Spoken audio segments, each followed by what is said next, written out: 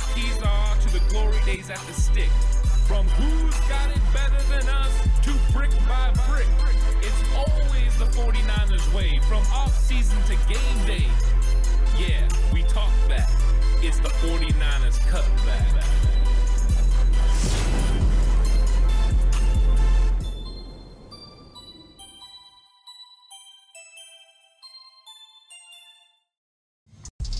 It's 49ers Cutback podcast time. Welcome to the show.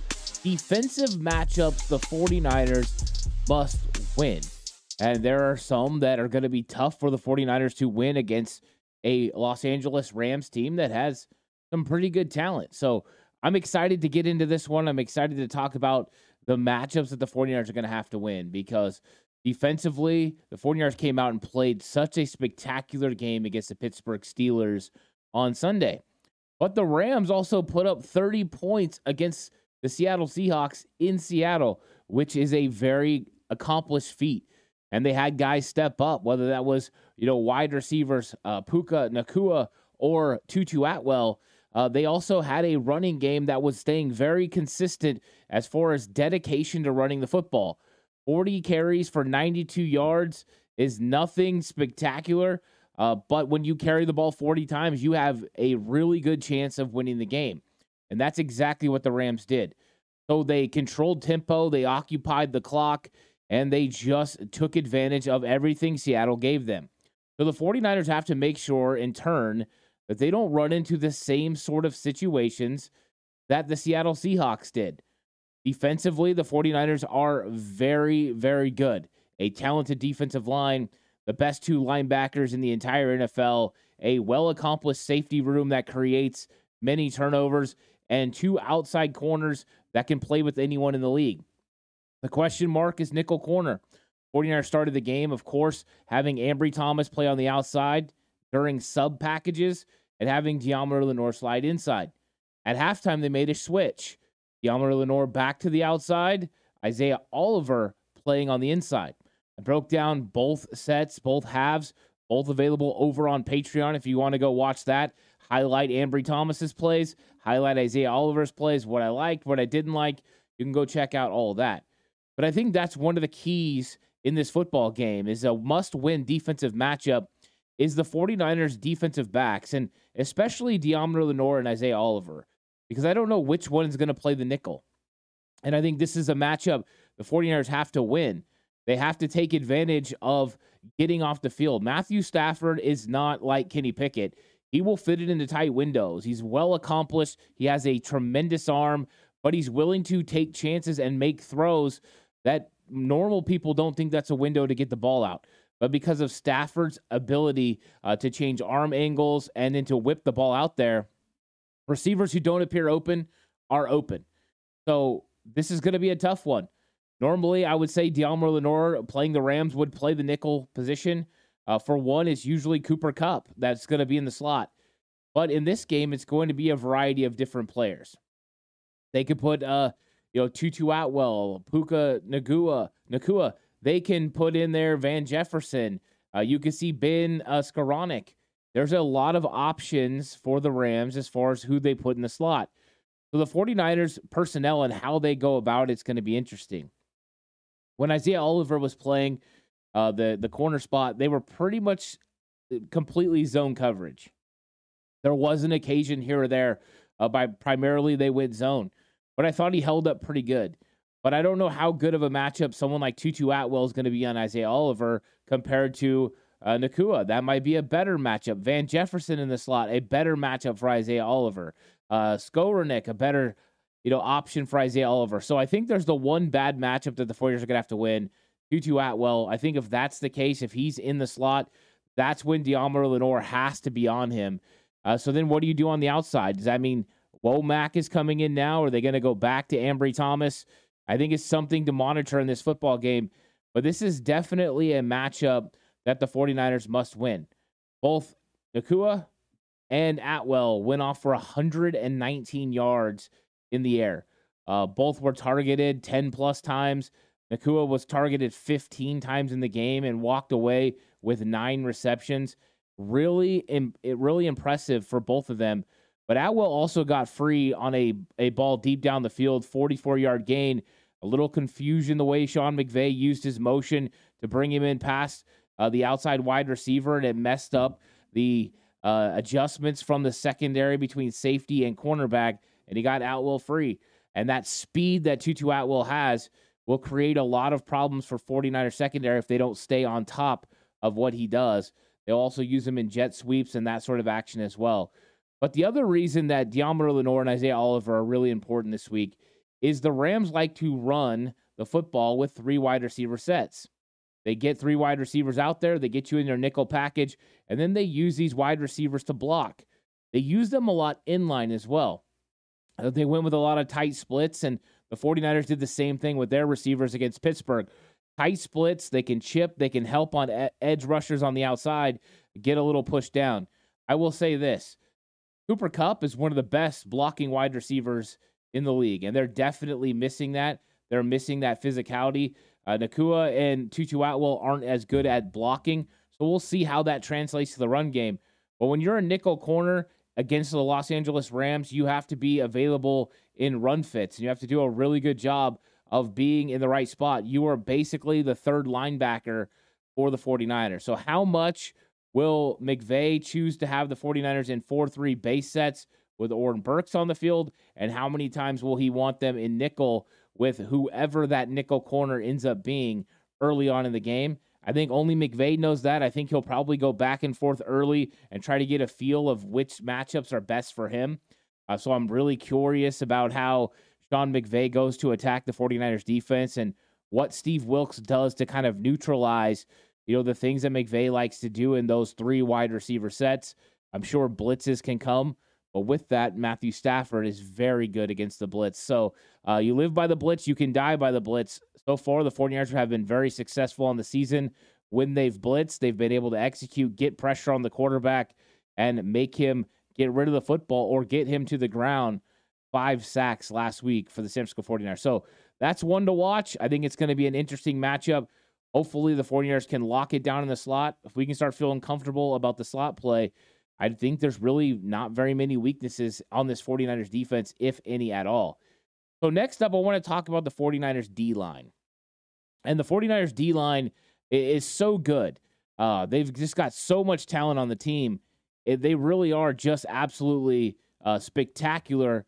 And I love watching what they do, the way they work together, the games.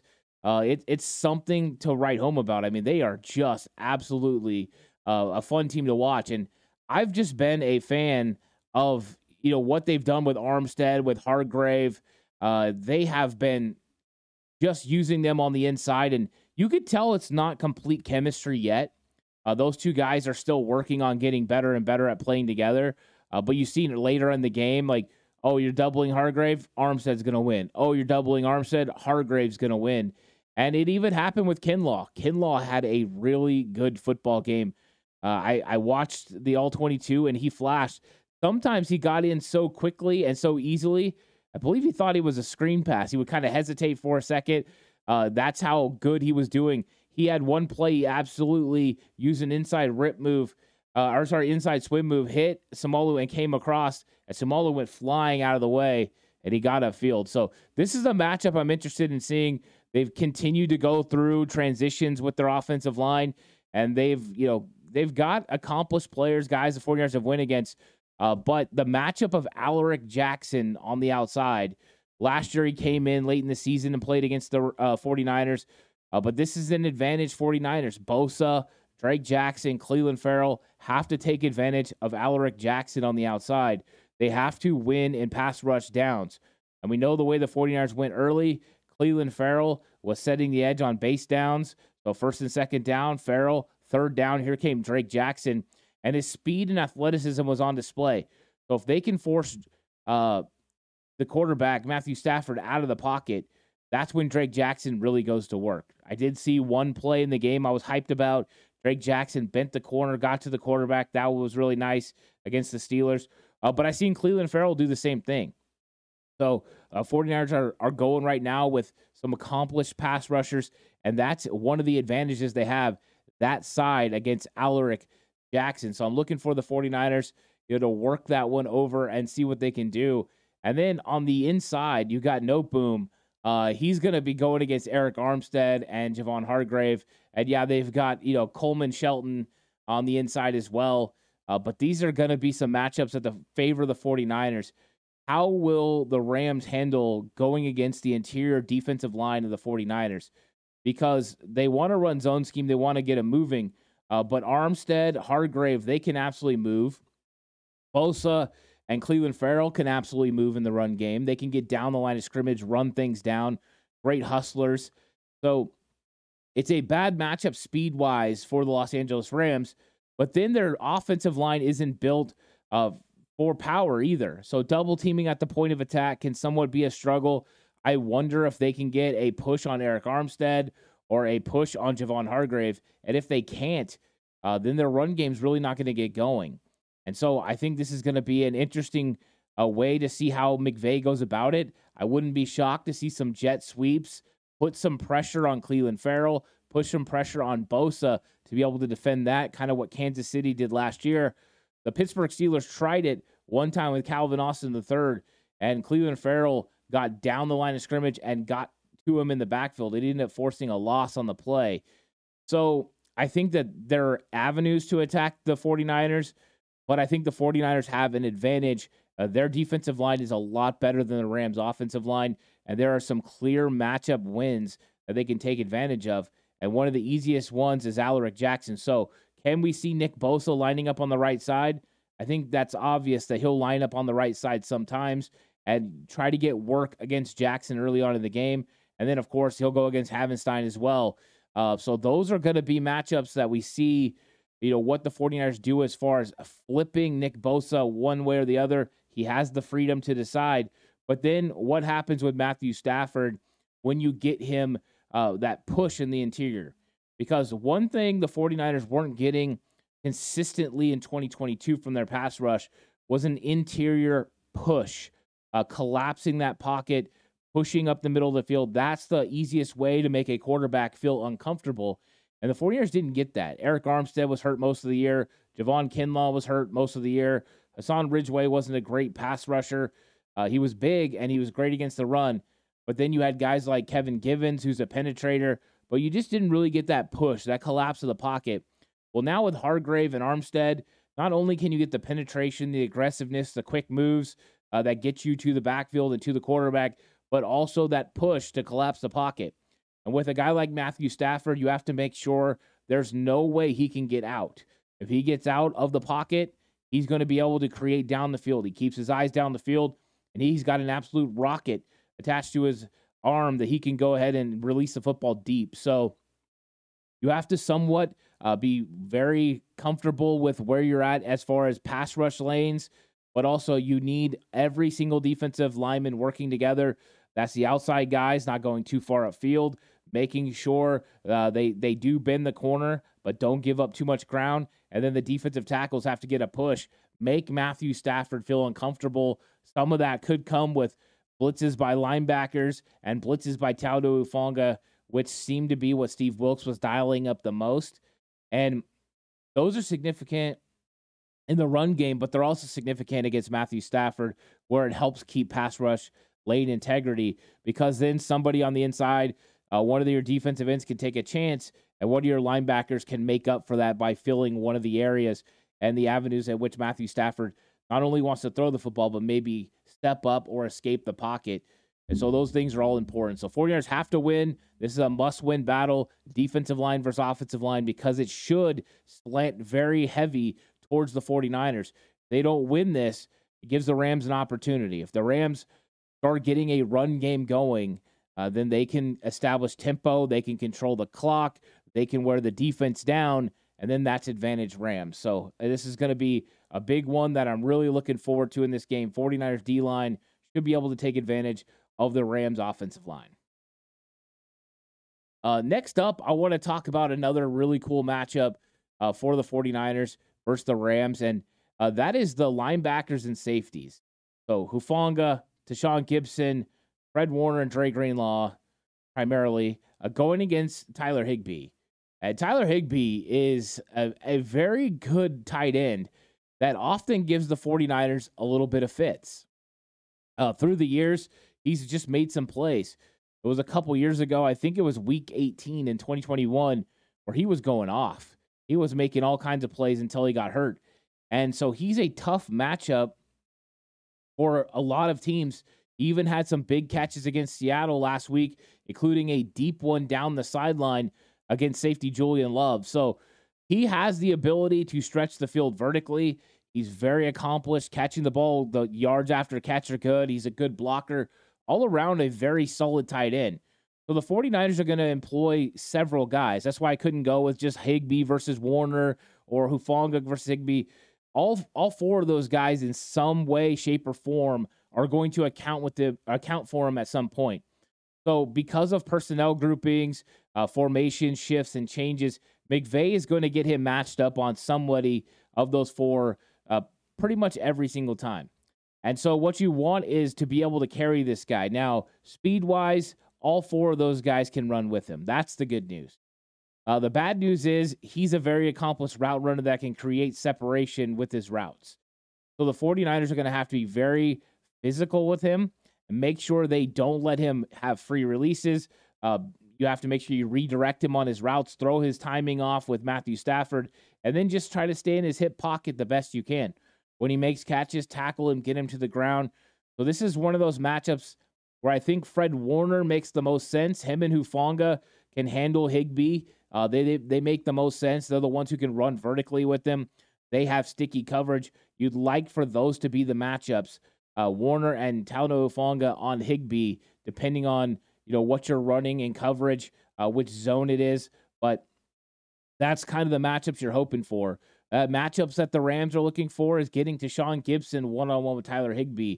He's very good at playing center field. He's not very good in any sort of coverage where you have a tight end like this. So during the game film, I seen Gibson fall down when he was in coverage. Wide open receiver. Luckily, pressure got there, forced Pickett to roll to the right, and you didn't see the wide open receiver on the left, which is Calvin Austin. With his 4.3 speed, he would have been gone. So I think that's how the 49ers want to handle it.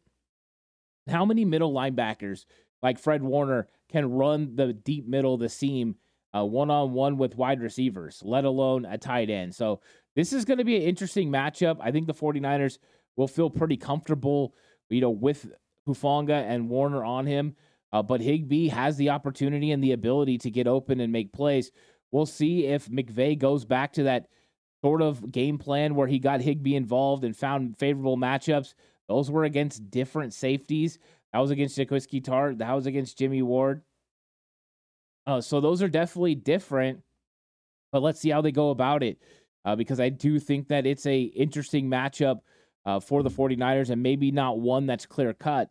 And we'll see. Can the Rams take advantage of getting Tyler Higbee open, or can the 49ers absolutely shut him down? It's a great opportunity. If you're watching and this is your first time, like and subscribe to the channel. I love when I get new subscribers. If you're listening on audio platform, 49ers Cutback on Believe. It's available on all audio platforms. Please give it a 5-star rating. Appreciate that.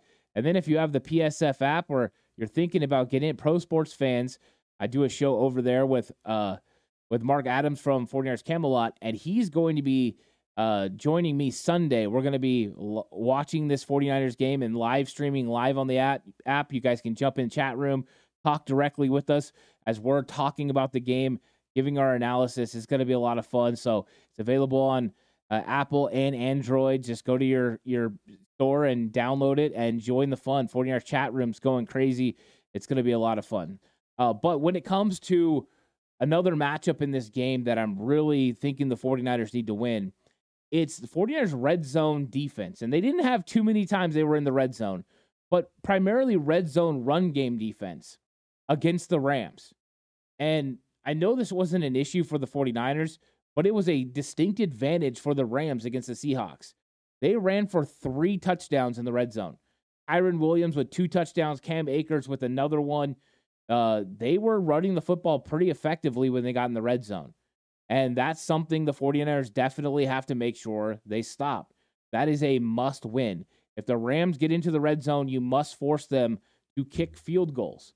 And they have a variety of different ways to attack you. This is one of the things the Rams do well in the run game is they will put pressure on you outside and inside.